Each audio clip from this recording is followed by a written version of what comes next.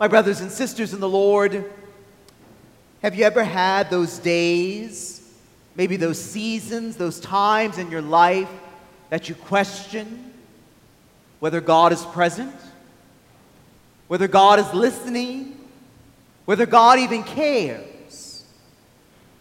Those times in which you feel orphaned or alone, the times in which you turn on the television and you see the terrorist attack in England recently.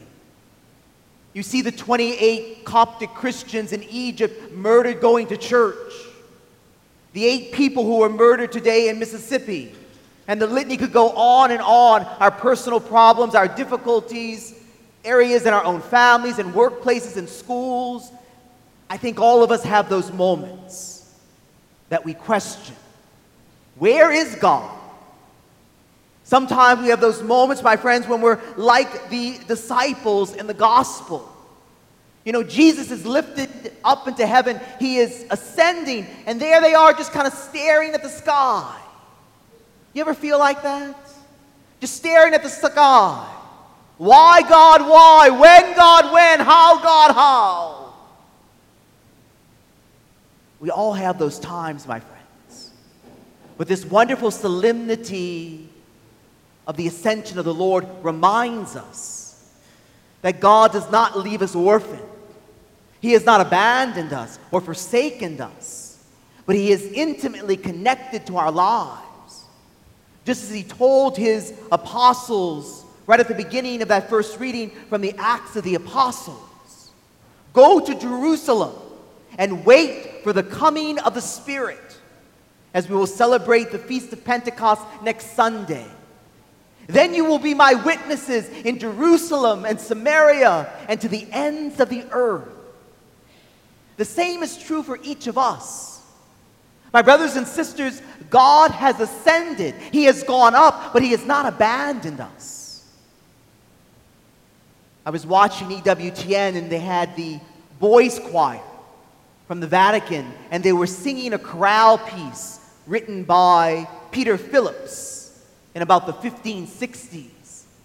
It's sung in Latin, but the translation is, God has ascended. God has gone up. God has ascended with jubilation, and the Lord with the sound of the trumpet, alleluia. And the Lord has prepared His seat in heaven, alleluia. You see, my brothers and sisters, where our Lord has gone, we hope to follow. And that's what gives us hope. Even in the midst of all the tragedies and circumstances of our daily lives, that we're still intimately connected to our God. There's a wonderful little story of a Hollywood actor many years ago who went into the hospital for a procedure. And he was a very handsome gentleman, and all the nurses thought he was very good looking. And so they just all wanted to take care of him. And so that evening he had his night nurse. And she had a little crush on this actor. And she said to him before she left the room, if you need anything, sir, anything at all you need to do is pull this cord. Those of you who are a little older remember there weren't buttons, there were cords in hospitals. You just pull this cord.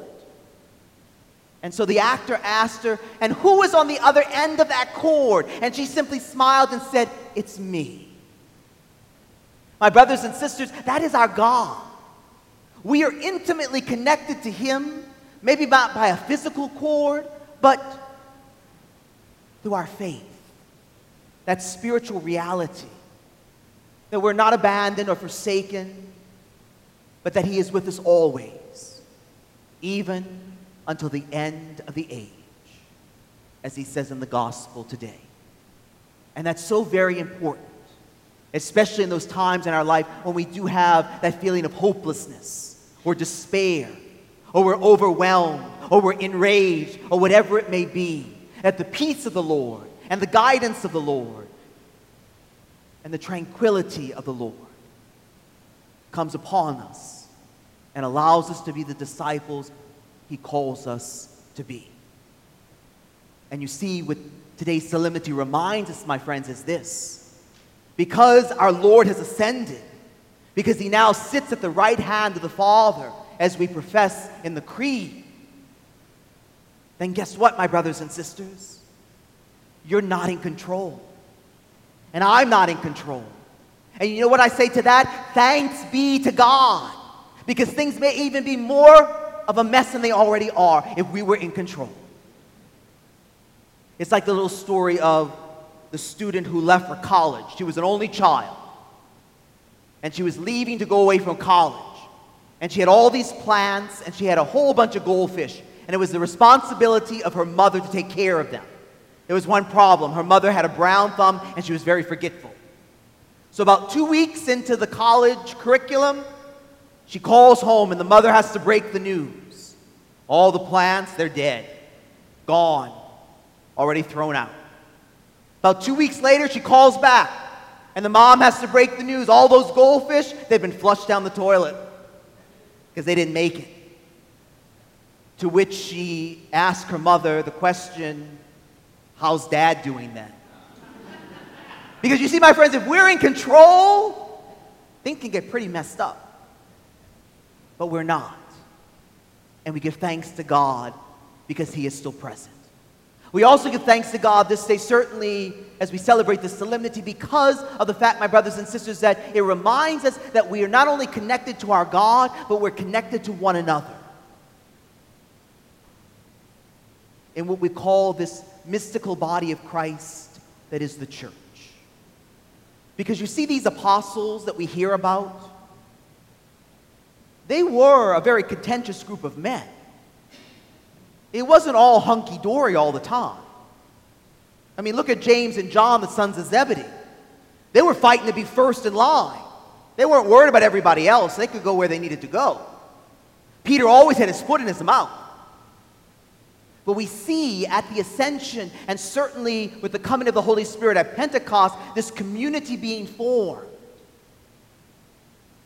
And this community coming together, knowing that we cannot do it alone, that we're part of something that is the mystical body of Christ, and that we're called to do it in community as part of the church.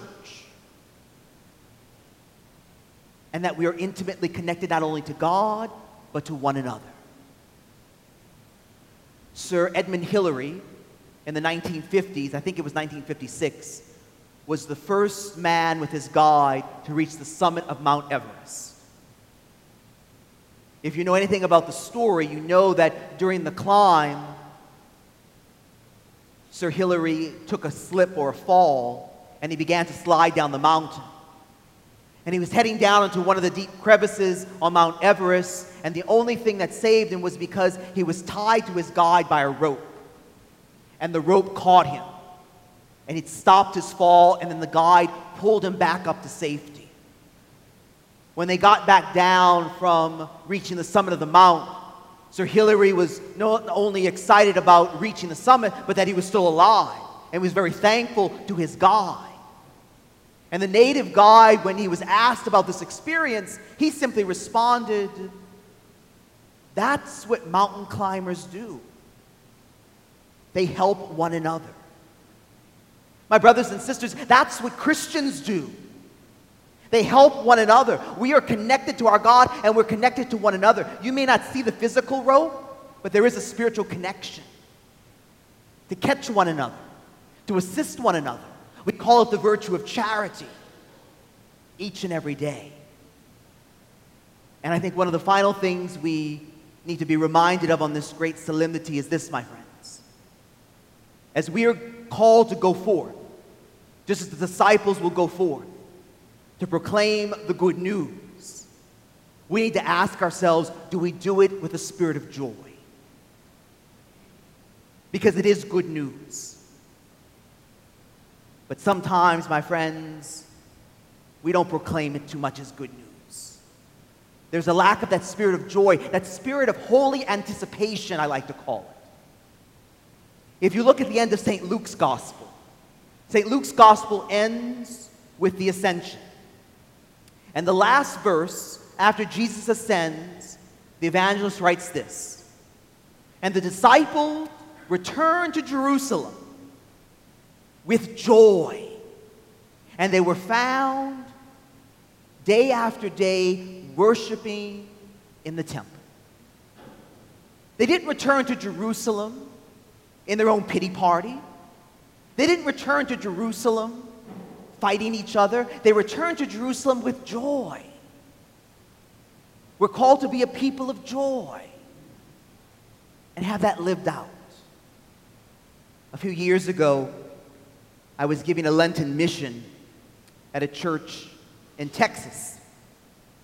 I won't name the name of the parish, but it was an interesting experience. It was a 4-day Lenten mission. And you know, on Lenten missions, you're supposed to kind of get people shaken up, kind of get that spirit awakened. At least that's what I think of Lenten missions. So I went in, you know, that first day, and this church held like 1,700 people at one time. A huge church.